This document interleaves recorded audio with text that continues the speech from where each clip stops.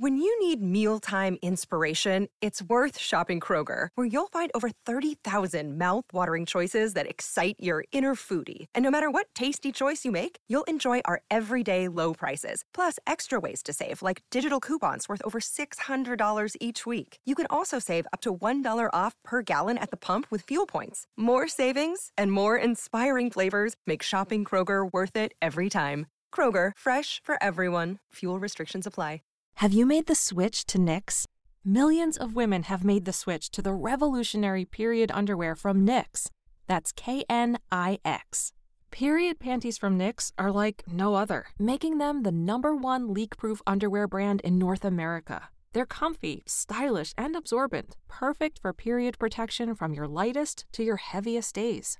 They look, feel, and machine wash just like regular underwear, but feature incognito protection that has you covered. You can shop sizes from extra small to 4XL. Choose from all kinds of colors, prints, and different styles, from bikinis to boy shorts, thongs to high-rise. You've got to try Knix.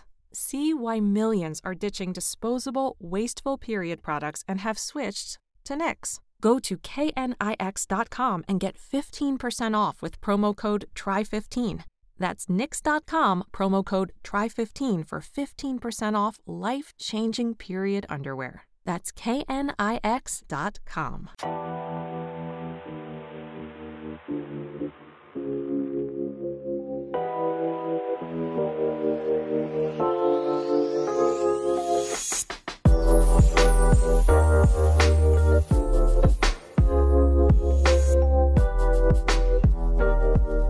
What's up, everyone? How's it going? Thanks for watching this whenever you're watching it, if you're watching it. And this is kind of the first thing I've ever done kind of solo in terms of Schmoedown content, so it's something I've kind of wanted to do for a little bit, but never quite figured out what I wanted to do, how I wanted to do it, or when I wanted to do it. And but I did know that I wanted it to be heavy stat centric, and so that's basically what's going to happen here. Is if you saw the little slide beforehand, if you will, we're just talking about the history of the singles division Ultimate Schmoedown tournament. Now that kicked off everything in 2014, right? So. And then that gave way to the 2015 Teams tournament, and then we got to Collider, and fast forward 3 years later, almost 4 years later now, and it's as big as a thing that I don't think a lot of us could have ever dreamt of. I'm sure Christian would tell you this was his grand master plan and all that, and it's coming to fruition. He's still got a ways to go, but to think that in 2014 that tournament was a 16-player tournament. And a lot of crazy characters, a lot of crazy matches, some wild guessing by the wild man Josh Macuga. There's an infamous moment between him, Macuga, and Harloff. The Blue Fairy incident, which really had nothing to do with Macuga, but nonetheless he was in that match. And then obviously there's the Matthew Broderick moment, which is very somewhat controversial.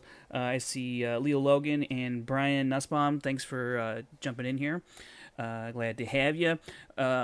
So today, which is the 19th, you see the date there. Today is the day we dropped, Trivia SD dropped the bracket for this year's tournament, which is going to have 16 people. We're still trying to figure out who that last person is, or the last two people are going to be, between Snyder, Kalinowski, and Bateman. Now they're kind of in a little mini tournament, if you will, to get into the tournament. And later this week, we're going to find out a little bit more as to the conclusion of this between Ben Bateman and Mike Kalinowski. They're going to play for a spot to take on Jeff Snyder, and then whoever wins in the Snyder Bateman/Kalinowski match, they go on to face Paul next week. Is it next week now? In New York for the title at the live event. And however, so it's going to be it's interesting to see how we fill out. I'm going to talk a little bit about, the 2018 tournament a little bit. That's going to be a rundown thing with myself and Brad. We'll do a whole full tournament breakdown. But I got to say, kind of the impetus for doing this tonight was the fact that we've had a few tournaments now, and I'm kind of looking at the numbers and seeing if there's any kind of patterns in terms of how do players play. Like for second rounds, do they spin more? Do they take more chances? Are they going to multiple choice more? What are players' mindsets when they're in a tournament mode? I'm starting to research a piece for TriviaSD.com in terms of, do players who enter the tournament in their matches, if their accuracy is higher than their opponents coming into the match, how often do they win? And I kind of just did some brief research on it, and I'll go way more in depth with it for the piece I'm doing for TriviaSD. But in 2017, a 16-player tournament, the player with the higher accuracy heading into that match, they only won 6 of the 17 tournament matches, so that was a 6-9 record. So more often than not, the player going into that match with the lower accuracy rate won. They won their match. And in 2018, as a little bit of a smaller field, it was, we had 7 solidified, and then there was that gauntlet, if you remember, with Janine Bateman and Lon Harrison and all that, and Makuga. So it's more or less kind of an 11-person tournament. Nonetheless, this is a different era of the game. And I think in 2017, the game was evolving, and in 2018, we saw kind of how it all finally was coming together in 2018, because those numbers for winners and losers of the higher accuracy rate, you had the higher accurate player, they won 8 of those 11 matches, so it was an 8-3 record. So if you were accurate going into that match, if your accuracy was higher than your opponent's, looks like you were going to win, and that's what happened. In the semifinal, in that third place match, and in the final of that tournament, the higher accurate player going into that match won the match. Now, I don't know how that's going to bear out for this year's tournament, but I was curious to see if there's any kind of pattern. But before we get into 2019 stuff, I want to talk about that 2014 tournament, because, as I said up top, it's the thing that kicked it all off. And as I pull up my stats here, Riley obviously was the winner of that tournament, the first singles division champion, and he won that tournament. He won 4 in a row. He had 2 knockouts. They came early against Alicia Malone and Gray Drake. Throughout the entire tournament, his accuracy rate was 72%. Just about 72.5%. He was 5 for 7 in steals, and he racked up 34 points. Now, obviously, we have to remember it was a different format. You in your first round, you were asked 3, then your opponent was asked 3, and then you were asked 3, and then they were asked 3, and that was round 1. Round 2 is fairly similar, except they were drawing categories out of a hat, and you could get Van Damme, or you could get mob movies. So, very different categories as well. But nonetheless, those 2 rounds have stayed similar throughout the history of the Schmoedown. It's that final round, the Jeopardy round, which I think was kind of screwed some people over. Namely, you have to look at the JTE Mark Ellis match. When we look at that match specifically, and let's also real quick let's remember that JTE and Christian Ruvalcaba, that's the very first match. So if you ever wondered if that match counted towards stats, counted towards JTE's win, and it counted towards Christian Ruvalcaba's loss, yes, that would be correct. So in essence, JTE he went on a 4-game win streak as well and then he got to the title. So that's how we got to... Is that right? Am I reading that right? Right? Let me see here. well, JT he played 3 matches rather, when he only played 2. Well, no, he played 3 in the tournament. He played 1 outside, so he went on a 3-game win streak rather. There we go, and then he ended up losing that the semifinal to Mark Riley. But when you look at JTE and Mark Ellis, this was a pretty good. I mean, JTE, who only got 3 in that first round. Ellis, obviously perfect, 6 for 6. In the second round, JTE, he spun 90s and Rocky. And at that point, the second round questions were worth 1 point. So he goes 4 for 4 for 4 points. Mark Ellis, he lands on Alien movies. Now, when's the last time in today's Schmoedown you saw the Alien category? I can't remember. I think it's more akin to monster movies, but nonetheless, this was Alien. And obviously, Mark Ellis, he went 4 for 4. So now he's got 10 points. JTE's got 7.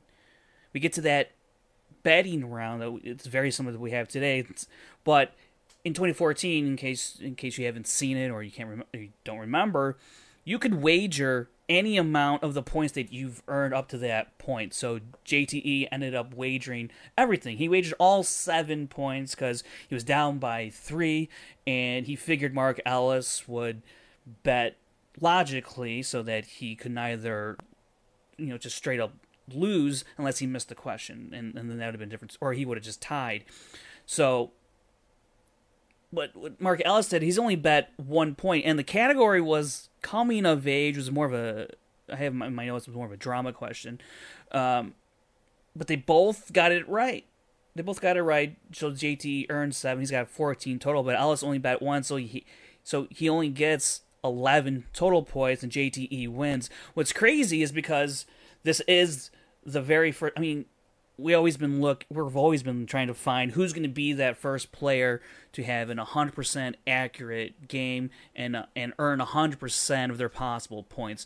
No one has done the latter part, earn 100% of their points. You look at Rachel Cushing, Dan Murrell.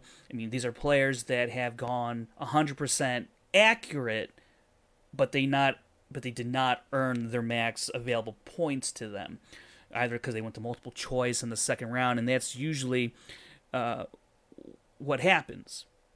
I will say, quick note in terms of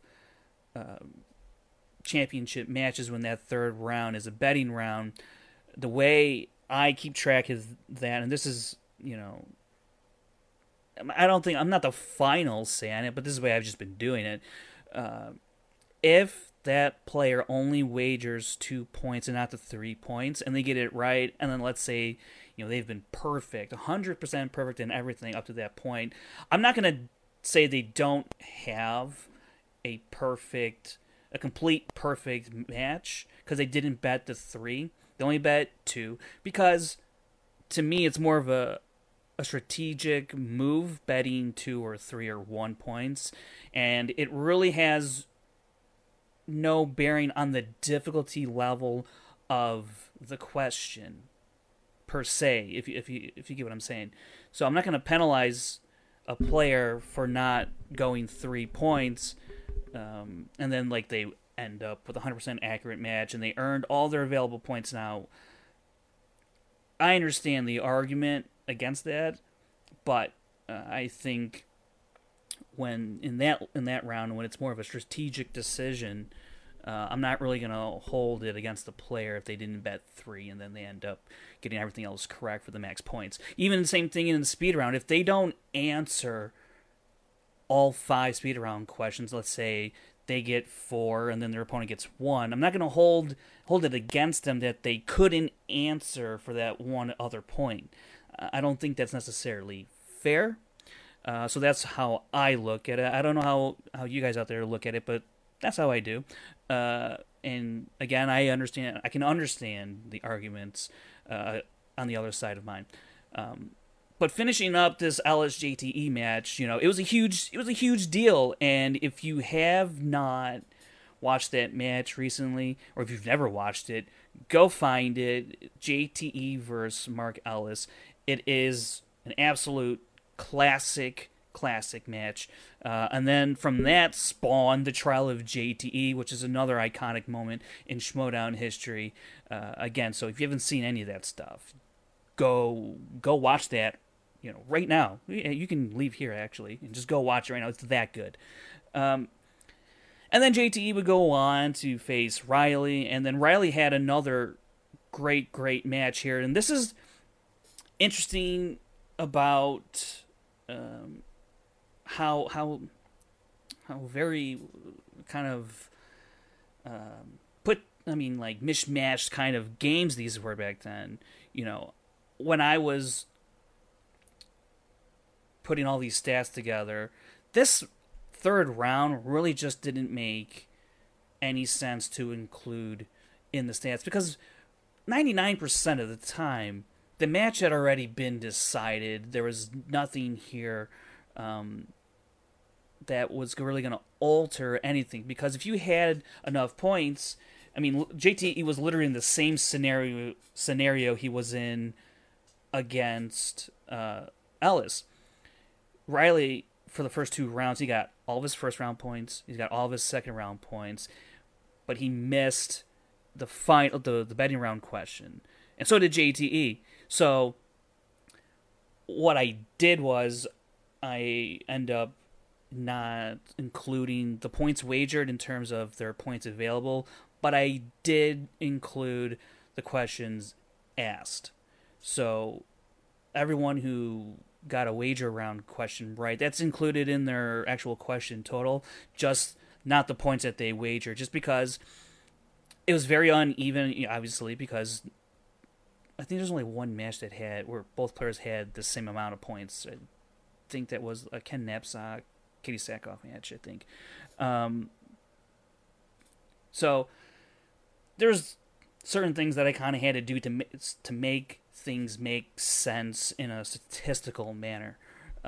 So that was kind of challenging at first, but then once I got through it, I was like, I'll never mess with this again.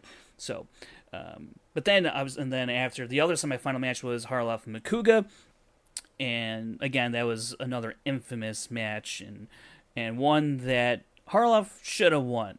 He should have won, but it was a competitive match. It was a competitive match, and it was, Blue Fairy, it was Matthew Browder, all that kind of stuff. It was a great match, and then the final was between Mark Riley and Josh Makuga. Now, the reason I started keeping stats, and I believe when I first discovered the Schmoes Know and then the Ultimate Schmoedown, I was watching him and having fun. But then, once Makuga beat Harloff, I go, is he really that good? So I went back from the start of the tournament, and I started keeping track of people's questions and answers, with the percentage, their accuracy. And it was really because I wanted to know how good Makuga really was. He's in the final, but it didn't feel like to me he should be in the final. It should have been Makuga, or I'm sorry, Harloff. And I went back, and that's how I just started keeping track of everyone's numbers, and then eventually I expanded, to steals, and I expanded it beyond that eventually when the newer seasons came out. But Makuga's accuracy rate in that 2014 tournament, the runner-up, he answered 60% of his questions, and he was 3 for 6 in steals. Mark Riley, the winner, 4-0, he answered 72%, was 5 of 7 in steals. So a night and day difference between the winner of the 2014 tournament and the runner-up of the 2014 tournament. Now, I thought Harloff probably should have beat Makuga, right? Should have been in that title match, because I thought Harloff was playing really well. Well, when I looked at the numbers through his 3 matches, Harloff was only answering 57.5%. Not that great. Mark Ellis, had he been able to advance past JTE, I think, that would have been the matchup between Riley and Ellis, because through 2 matches, Ellis obviously had the 100% game. He had a really good debuting match, and he was answering 72%. That's the second highest rate for that 2014 tournament. So if you know anything about the current state of the players in terms of accuracy, you know that 72% is not good enough these days. Not at all. When you have players like Ethan Irwin, Dan Murrell, the retiring Rachel Cushing, you have William Bibiani, they're all in the high 70s and even 80s. I think Ethan Irwin, Paul Oyama, even he's in the 80s. There's like 3 or 4 players that are in the 80s. I think Rachel's one of them. I think Dan's like at 79%. But today, and this just goes to show you the advancement of the level of play from 2014 to now. And I don't know if people really comprehend the massive jump in level of play. I think they understand that it's very competitive now, and players study all the time, and it's intense. But man, let me tell you, the average in the 2014 tournament was 54%. You had to barely answer a half your questions to be competitive in 2014. Okay, so enough about that. Mark Riley, he's 4-0. He had 2 knockouts, like I said. But he was playing pretty well. He earned 71% of his points, and even by today's standards, that's going to put you in good position to go and grab a belt. Doesn't necessarily mean you can grab it, but it'll put you in a good enough position to where you can at least somewhat contend. All right, so that's 2014. Now we didn't have one in 2015. That was a teams. I might do another one of these for teams. But now we get into 2016. We're at Collider, and the game is progressing. But this tournament was basically cut in half. It's only 8 people. It's a shorter tournament, but it was very, very compelling. And the top, most accurate player in that tournament was none other than John Rocha. He was answering... I'm sorry. Well, it was Harloff. He was answering 85%. Rocha was answering 83%.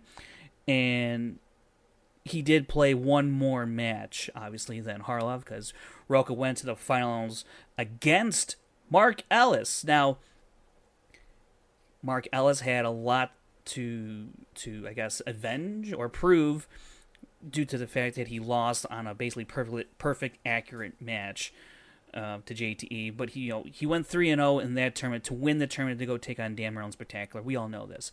But the really classic match out of that one was Harloff and Rocha. Now, again, that has been one of my favorite matches of all time. It's still a top 5 overall match for me. I don't think it'll ever leave my top 5, because this is when I knew personally that I was really, really invested in the Schmoedown. Now, at this time, I wasn't even doing the rundown yet. I don't believe I was. I think it was right after this we started, actually, the rundown. And I had picked John Rocha to win this match. So I was pretty invested in the outcome. And, beforehand, Clark Wolf and Makuga would then later on play, and then that would...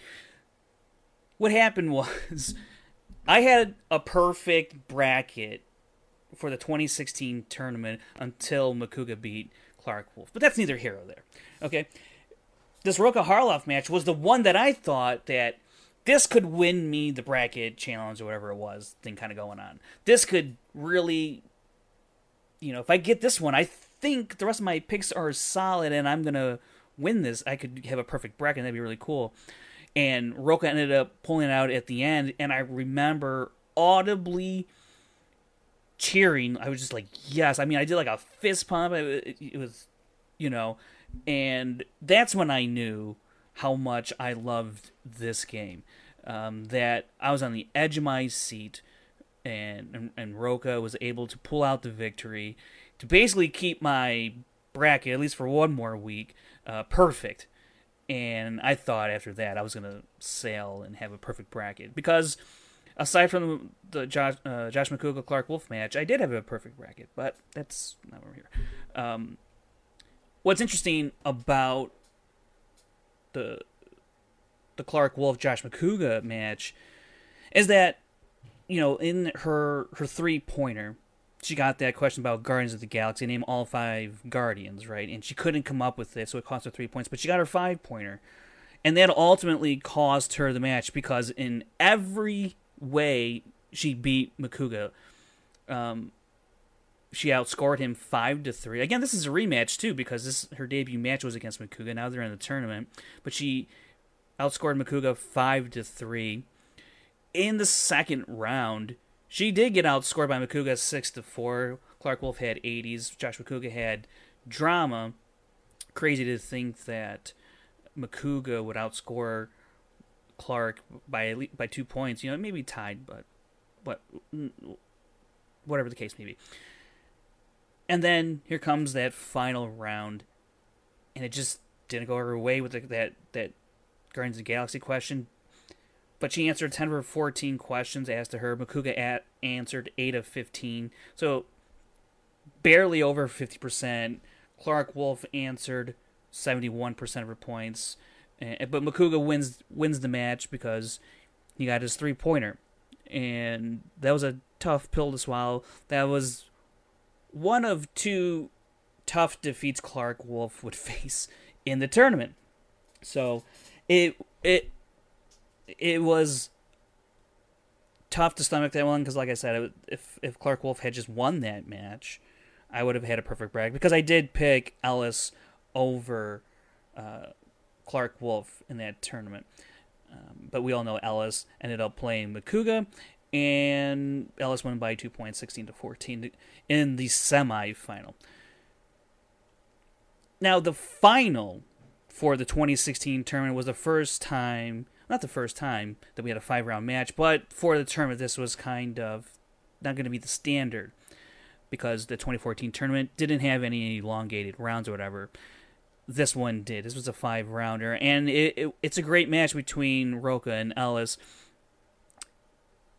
And Ellis didn't actually outperform Rocha accuracy-wise. Ellis answered 11 of 18, Rocha 12 of 18. Again, this match was decided on the 5-pointer, and that becomes a theme throughout the entire history of the Schmoedown. You got to know your 5-pointers. You got to know your 3-pointers. Which, interesting about Ellis's case, he didn't know his, at the time, as a 1-pointer. He also didn't know his 3-pointer. Rocha knew his 1 and his 3, just did not know his 5-pointer. And so, while you out-answered your opponent, you still lost. This starts to become somewhat of a, I think, rare occurrence where you can underperform but still come out on top because that 5-pointer and 3-pointer sometimes, but most of the time it's that 5-pointer that can swing the match. I mean, because this is a prime example here. You can get your first 2 questions right in that final round, and your opponent can miss them, but if they hit that 5-pointer and you don't, that's it. All that work you did to gain a lead up to that point is gone like that. And that's something that's hard, at least for me, to grasp in terms of, is that player better or is that player better? Because I look at, Rocha answered 1 more question correct. They had the same amount of questions, but Rocha answered 1 more right than Ellis. Who's the better player? Well, then now the argument has become, they are better. Jeez. Sorry, microphone. Sorry. The argument becomes, who's the better player and who knows more? Which I do, this is kind of gone off a tangent now, but I do find it interesting that the argument is, it's not about who knows the most. It's how you play the game. Sure, you gotta know your stuff, but who plays the game better? I find this interesting because as of late, maybe this past year and a half, we always hear about, Ben Bateman's put it in the work. He's really studying hard. Cal House, you wouldn't believe the size of his binder. Kevin Smets, I mean, he's crazy with his studying. Rachel Cushing's has got a binder. Janine or whoever, Brandon. I mean, a lot of it's coming from Inner Geekdom that you hear about. But remember Sam Levine, he went through, Pixar was a weak point for him, or animated, and he just dedicated a whole swath of time to kind of rectify that weakness. And we always hear these stories about players putting in the work, studying, and then we go, well, it's really about how well you play the game. So to me, the arguments there get a little muddled. So it's interesting. I don't know. I don't know what you guys think about that. We praise players who study hard and take the game serious, but then when they don't lose, we go, well, they're not that good of a player. They know how to play the game. They had bad strategy. So I've been wrestling with that for a little while now, because that was kind of the deal with Cushing, and it's kind of the deal with some other players that they're really smart, like Bibbs or even Ethan Irwin to an extent. Ethan Irwin is one of those rare cases where he's actually so good that strategy just doesn't really matter, because he's just going to answer everything. So your strategy's out the window. But for other players who are very knowledgeable, the knock is, well, they're not good players because they know how to play, they're not as good as playing the game. They're not as quick on the buzzer, or they're not as, I guess, lucky in terms of betting 3 versus 2 points, So, I don't know, it's a thing I wrestle with. I don't know about you guys when you hear that kind of argument. They know a lot of their stuff, but they're not as good at playing the game. I don't know. This is a movie trivia Schmodown, not movie playing Schmodown. I don't know. So that's neither here nor there, but kind of a weird tangent. But that 2016 tournament, let's get back on track here. Well, it was a lot of fun. I mean, there's really great matches. I should note, actually, in that 2016 matchup between Harloff and Roca, Freddie Prinze Jr. was on the desk, and that was great. What a match for him to see, really, and call, actually. One of the great matches. That's actually the first time we saw Roca with the blindfold, I believe, right? So, it was great. And so the 2016 really showed you the drama that's involved in the Schmodown as a whole, but really when it comes to tournament time, man, there's really nothing like it, because there's a lot on the line. It's, you lose, you're done. That's it. You're done. Go home. That's it. So let's move over to this 2017 tournament. Now, this, we go back to a 16-player tournament like we had in 2014. Now, that was very exciting. I remember actually when, doing the rundown, this was, I think it was running in tandem with the teams, but nonetheless, there was like 4 matches in a week. We were covering on the rundown, and it was insanity covering all this stuff. It was a lot. I mean, I think we were recording like 2 or 3 episodes a week, and they're all like an hour each. But I mean, it was a crazy time, and it was a lot to go through. But it was great because we ended up seeing, a spectacular run with Sam Levine, and this is, in a lot of Sam Levine's matches, he was the less accurate player, but he came out on top every single time and won the tournament. And it was just, it's kind of a crazy thing because there's other players who were super accurate who did not come out on top. Now, if you look at the Clark Wolf Brianne Chandler match, that one sticks out in terms of performing well, performing better than your opponent, and not coming out on top. In that match, it was a tight match to begin with. It was really a tight match throughout. But once again, a 3-pointer for Clark Wolf bit her in the end. She did not get her 3-pointer. She got her 2 and her 5. Brianne went perfect in her final 3. Got her 2 and her 3 and her 5, and she ended up winning 20-18. Now, Clark Wolf performed very well, but not as well as Brianne. It was another heartbreaking loss, and you just think, this player outside of the tournament is really good. What is it about here that in a tournament setting that it just doesn't work out? And when you look, actually, I need to bring this up because it's interesting to note how aggressive or conservative players are when it comes to the second round, specifically in tournaments. now I have the numbers. If my computer would just speed up a little bit, I can pull up this number. Now, what I'm getting at here is, do players spin more or spin less in the second round, right? And when you look at the tournament, stalling, blah, blah, blah, here we go. Players stay with their category in the tournament 53% of the time. Now, when you look at regular season play, there's a lot more matches than those tournament matches, but regular season play, it's shocking to think that players stay even more. They stay about 2% more with their first spin, 55%. So,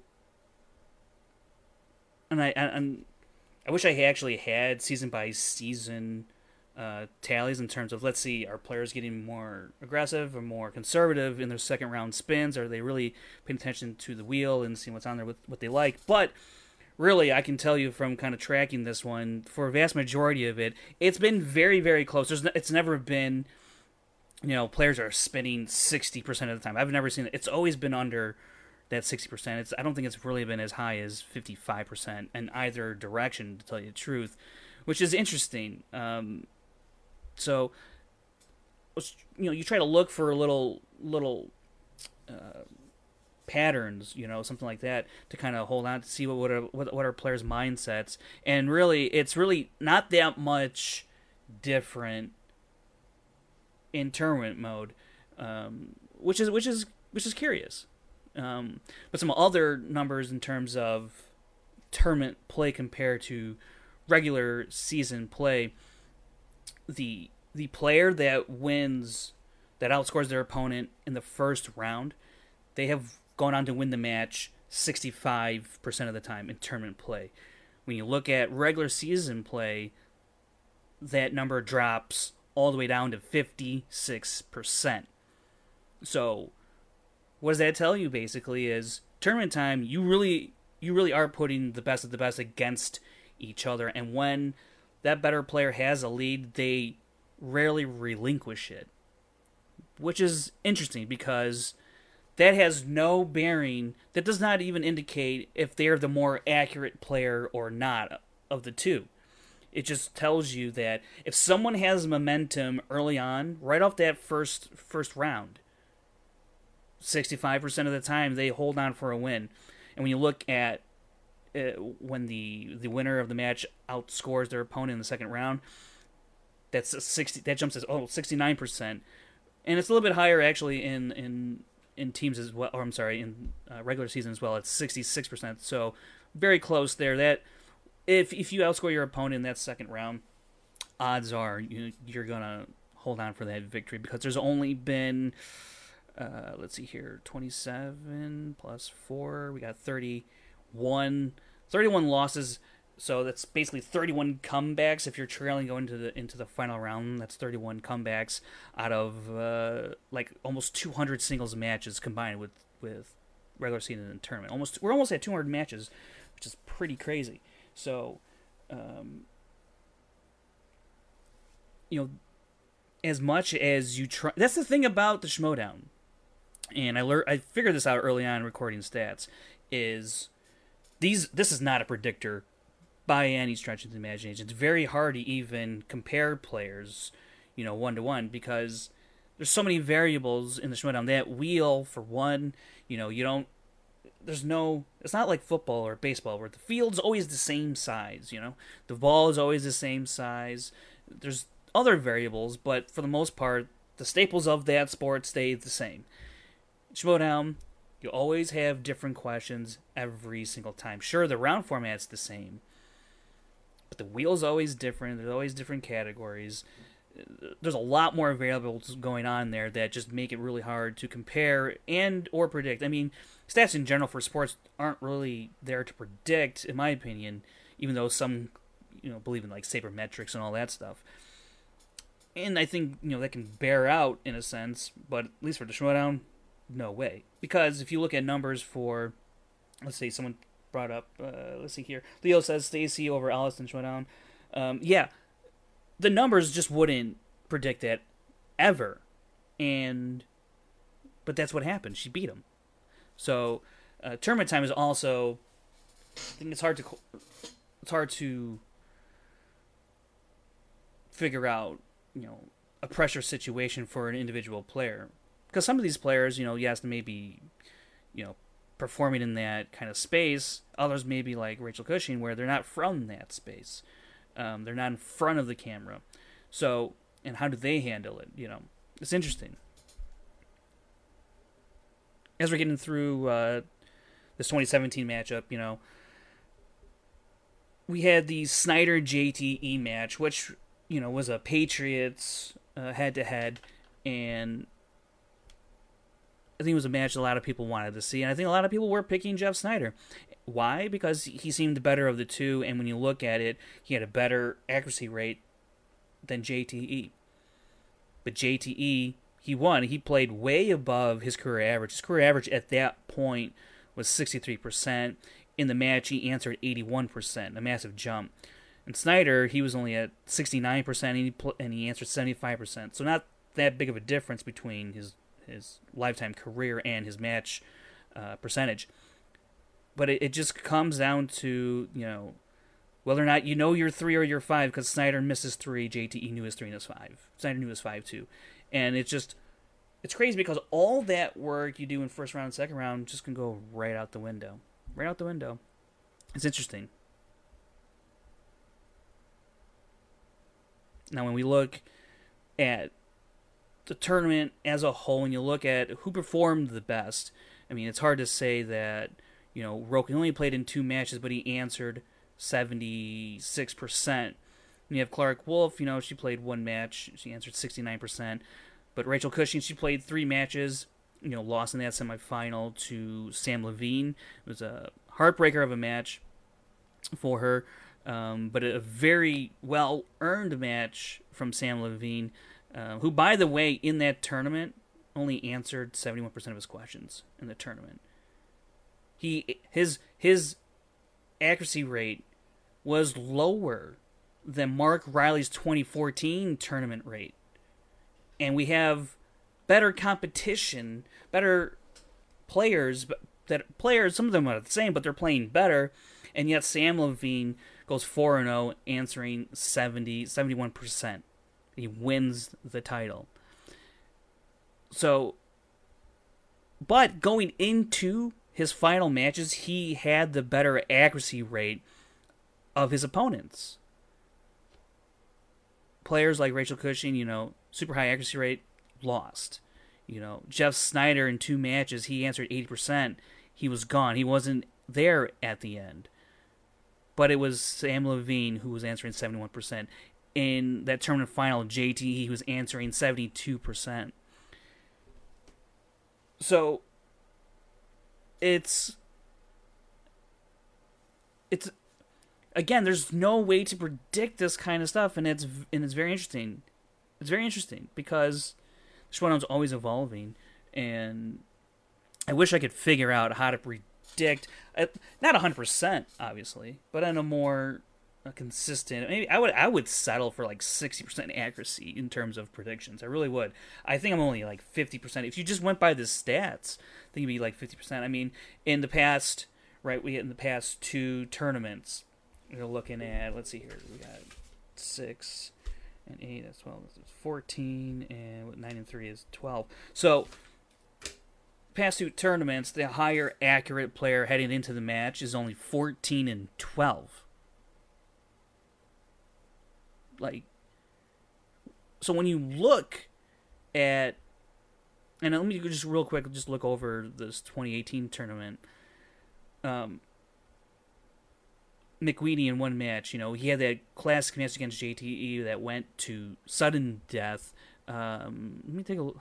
How many rounds did that go? Where is it at here? I do not see. Oh no, this wasn't that one. That was the 2017 match. But McWeeny, he played Andreyko. This was a match where even in this match, actually, Andreyko was considered the favorite, and McWeeny was answering 71%. Andreyko came into this match answering 69%, and Andreyko won. He was on this great streak, and obviously, but he would lose to Clark Wolf and then lose to Dan Murrell, but he was playing really well, but he was always kind of the less accurate player, especially when he faced against Dan Murrell, and he was just about even with Clark Wolf. He was just actually Clark entered that 70.59, Andreyko was 70.21, virtually the same, but with math being the way that it is, Clark Wolf was actually the accurate player. So, and this is also really Ethan Irwin kind of saying, I'm the more accurate player and I'm going to win. This is kind of where the strategy just goes out the window. And because Ethan Irwin was one of these players that just didn't need to spin twice. Against Chance Ellison, just once, he took with Spy.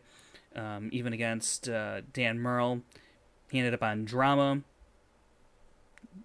And then against Clark Wolf, he did spin twice, actually. Look at that. He went 90s and then went Drew Barrymore. And in Drew Barrymore, he actually went 2 for 4 for only 4 points. That was a heartbreaker. I think we talked about that actually recently on the rundown. Clark missing the south side with you, south side with me, all that. Not good. But in that tournament, Ethan Irwin was the better player. I mean, he answered at 80%. It's the best percentage to win a tournament. I'm curious to see what this year's tournament's going to bear out in terms of what the champion, what their accuracy rate's going to be. Because if I had to guess, it's going to be probably somewhere around 75%, if I was going to try and predict that. Because even in 3 matches, Dan Murrell was answering 82%. But he got TKO'd by Ethan Irwin. So your luck can swing dramatically from match to match. But outside of that, when you look at Clark Wolf's play, the runner-up there, she was answering 72%. Had she been in 2014, had she gotten a little bit farther in the 2017 tournament, she very well could have found herself in that final match. Because that seems to be that's all that it takes is 72%. Because what it really takes is, do you know your 3 and know your 5? It's, especially at this tournament level, and the thing about getting deeper into tournaments, the accuracy rate between players, at least for the winner, seems to really peak around that first round. 2018 had that kind of that gauntlet, but then the quote-unquote true first round of the tournament, the winners were averaging 88%. In that 2017 tournament, in round 1, the players were averaging 76%. And it kind of actually plateaued about 78% between the second round and the semifinal. It's 2% better, but not much of a jump. In that final, both players were under 70%, and that would be St. Living and JTE, which makes sense because they were only averaging about 70%. So you're not getting like super accurate play, but you're just getting tight matches because when they get to that point, they're always around 70%. So, but then we get infused in the league with the likes of Paul Oyama, Ethan Irwin, even Chance Ellison, who's having actually a pretty good low-key year. I know he gets overshadowed a lot by Kalinowski at this point and in their team run. But he's actually, yes, he lost to Paul, but he's actually outperforming Paul, especially in the first round, which is a very interesting observation that one wouldn't assume, I guess. But let's talk about this year's tournament, 2019, and we still don't know who Janine's going to play specifically, or Liz Shannon Miller. Interesting matchup between Lon Harris and Paul Preston because, again, that's a rematch. Paul did outplay Lon and lost. Roca has a history of getting out of the first round, but Silvestrini is a different situation. New, hungry, Roca, different kind of Roca. You never know. The Chance Ellison-William Bibbiani match. Now, if we're going to go, let's do a little accuracy comparison. Now, Chance, according to my numbers, through 4 matches this year, he's answering just about 82%. Now, Bibiani's lifetime number is at 77%. So, if we go by kind of like last year's theme of players with lower accuracy, they lost 3 of those 11 matches. So that means Chance Ellison's looking pretty good. Or I'm sorry, it's not looking good. It's looking good for Bibiani. And if we look, and we pull up 2019's numbers right now because I want to see Bib's numbers, and let's see here. Bibiani, through 3 matches, he's answering 82%. Now, like I said, Chance, he's answering 84. Is that 84, or where did I say he's at? Well, he's at 82 for his career. He's 2-2. But this year, if you look at just their numbers, Bibiani 3 matches, 82%. Chance Ellison 3 matches, 84%. Now, I have no idea who to pick in this one. I really don't. Bibbs is 3-4 in steals. Chance is only 1-for-1. So he hasn't had a lot of opportunity to steal. Chance, he's earning 73% of his matches, 73% of his points in his matches. Bibiani is earning 71%. So a 2% difference, which somewhat, without going through the matches with a fine-tooth comb, Bibbs might have gone to multiple choice just a little bit more than Chance has. It could mean that, a 2-pointer wasn't had here or there. So the little points are going to be probably the difference between Chance and Bibbs winning this match. We know that the accuracy can be aided by going to multiple choice, right? So let's look at round 2 specifically of what they've both done. Chance, so far this year, he's earned just 54% of his available points, and he's answering 67%. So he's getting about 3 points. He's averaging 3 points in his matches so far this year. Bibbs is averaging 4 points, has not missed a second round question, and he's earned 83% of his 83% of those points in the second round. That's not even including steals. We're not including steals here.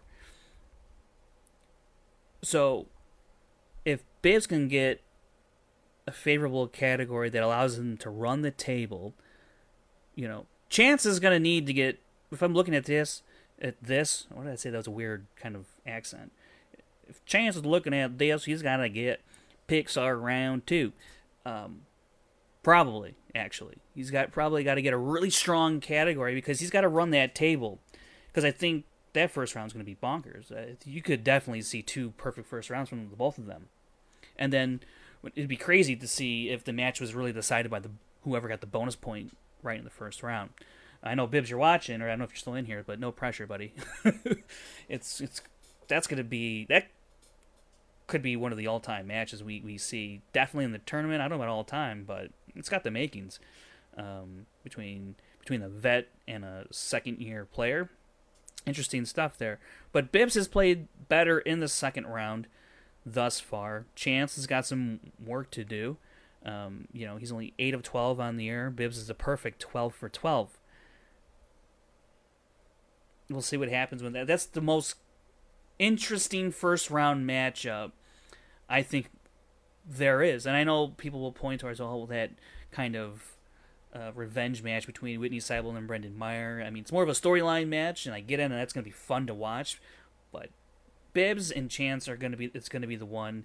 And then close second, I think, would be Lon Harris and Paul Preston. Those are going to be pretty compelling matches. And they're on opposite sides of the bracket, so we'll see what those guys can do. And I think that's pretty much going to do it here for this. Well, actually, you know what? Let me see here. Let me go through just accuracy rates real quick for every player here on this 2019 bracket. So if you're watching this and you're thinking about figuring out your brackets, I'll just give you a quick, very, very, very close there. Okay, look at Ethan Irwin. He's only played 2 matches and he's lost them, but they've been crazy matches. He's answering in those 2 matches 83%, and his opponent Haley Fouch, let's see here, her number here, in that one match 78%. So it's not bad. And even in her team's performances, she's been just about that level. So she's going to need something special, I think, to topple Ethan Irwin. Let's look at John Roca and Rachel Silvestrini. So Roca in 2 matches is answering 81%. Silvestrini, her 1 match, 63%. That's not to say Rachel couldn't win, because there have been discrepancies in accuracy rates between players, especially when you look at 2017, where that player's come out on top. Now, could it happen here? I don't know. I mean, but history shows us that it's possible. That it's possible. And let's look at Mark Riley and Stacey Howard. Now, Riley's only played 1 match, and he answered 69%. Stacey Howard, she only played 1 singles match. I did not take into account her manager bowl match. She played really well in, but she played really bad in that 1 singles match she had. She answered 36%. She was 5 of 14, so not good. But Riley hasn't necessarily been blown out of the water as of late either. And she did beat Ellis. You know, so she can do it. Whitney Seibold, Brenda Meyer. Did Whitney? Let's see here. Whitney in that 1 match, she was answering 63%, and Brenda Meyer 69%. That's a match. I know a lot of people are going to be big, probably on Brendan Meyer. He's got a lot of hype surrounding him, especially with Shazam and all that. But this is a match that he could very easily lose, just based on those numbers. Because again, you look back at that 2017 kind of theme in that 16-player tournament. That could be another Lon Harris. Paul Preston won. Lon Harris is answering. Where is it at here? Here he is. 69%. Paul Preston, 80%. And he outperformed Lon Harris in their match. And he lost. Could it happen here again? He comes into this match, at least for this season, with a better accuracy rate than Lon Harris, considerably, by 10%. That's a match. That's going to be another great match. Now, I don't know what's going to happen between Liz Shannon Miller's match and Janine's match, and who her opponents are going to be.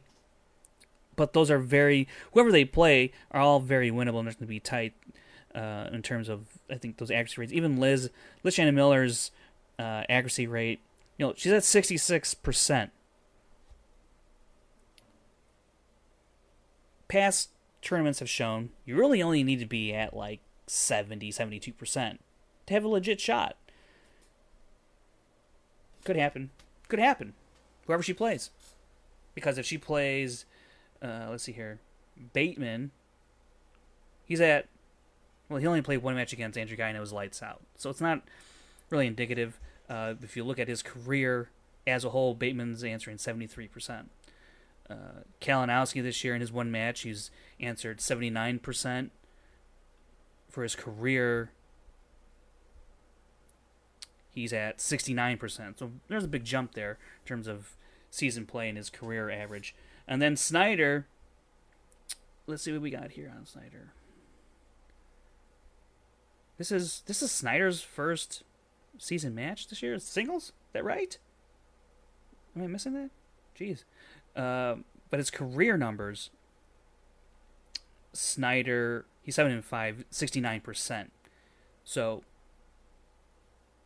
it's going to be a tough match all these matches are going to be great. But if I can find, this is interesting because if 2017, the more accurate player lost more than they won. 2018, even though it was just a smaller field, the more accurate player won more than they lost. And if 2018 is really a sign of what the league is headed towards in terms of level of play and the way the game is played, I think that's right, Leo. Snyder did beat Riley. I don't know why I didn't have it on my sheet. All right, just can't find it. Where is he at on here? This is a huge oversight on my part. Huge. That's... Why is he not on here? That is so bizarre.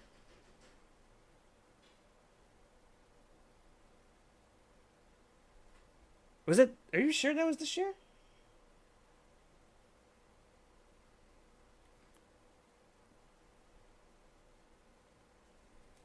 Take out Riley. Or is this an old version? Maybe this is an old version.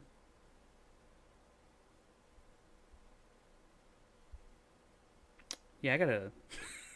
It's a good thing I brought this up, because now I can... Is this... Yeah, maybe... Oh boy, looks like Frank's gotta do some homework. Oh boy. Well, I think it's probably a good spot to end this, because it looks like I gotta do some double checking. Alright, well, I want to thank you guys for tuning in, and maybe I'll do another one of these, I don't know, maybe next month, or maybe in a couple weeks, I'm not sure. Like I said, this was really just kind of like a spur-of-the-moment type of deal, and so trying to figure out what it was. I was excited that the brackets came out. That's always an exciting time, and we're going to really go deep in depth with analysis and stuff on a proper episode of the Rundown. But I hope also, if I do another one, I'll be way more prepared and much more accurate in terms of players that have played. This is really tripping me out that I missed a couple matches there that aren't in. Boy, I don't know. I need some sleep. All right. Take it easy, guys. Thanks, and see you on the Rundown. All right, leave some comments. Go watch or listen to our last episode. We talk about the Shire Wolves and all that. And I think this week, we should be covering that Shire Wolves match along with Jared Haven and Chandru, and then you have obviously the Bateman-Kalinowski match. So huge week. Huge weeks coming up in general. But again, thanks for tuning in, and see you when I see you.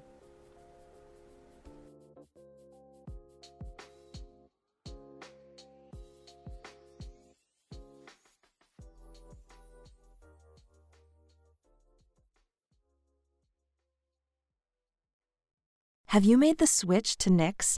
Millions of women have made the switch to the revolutionary period underwear from Knix. That's Knix. Period panties from Knix are like no other, making them the #1 leak-proof underwear brand in North America. They're comfy, stylish, and absorbent, perfect for period protection from your lightest to your heaviest days. They look, feel, and machine wash just like regular underwear, but feature incognito protection that has you covered. You can shop sizes from extra small to 4XL. Choose from all kinds of colors, prints, and different styles, from bikinis to boy shorts, thongs to high-rise. You've got to try Knix. See why millions are ditching disposable, wasteful period products and have switched to Knix. Go to knix.com and get 15% off with promo code TRY15. That's knix.com, promo code TRY15 for 15% off life-changing period underwear. That's knix.com.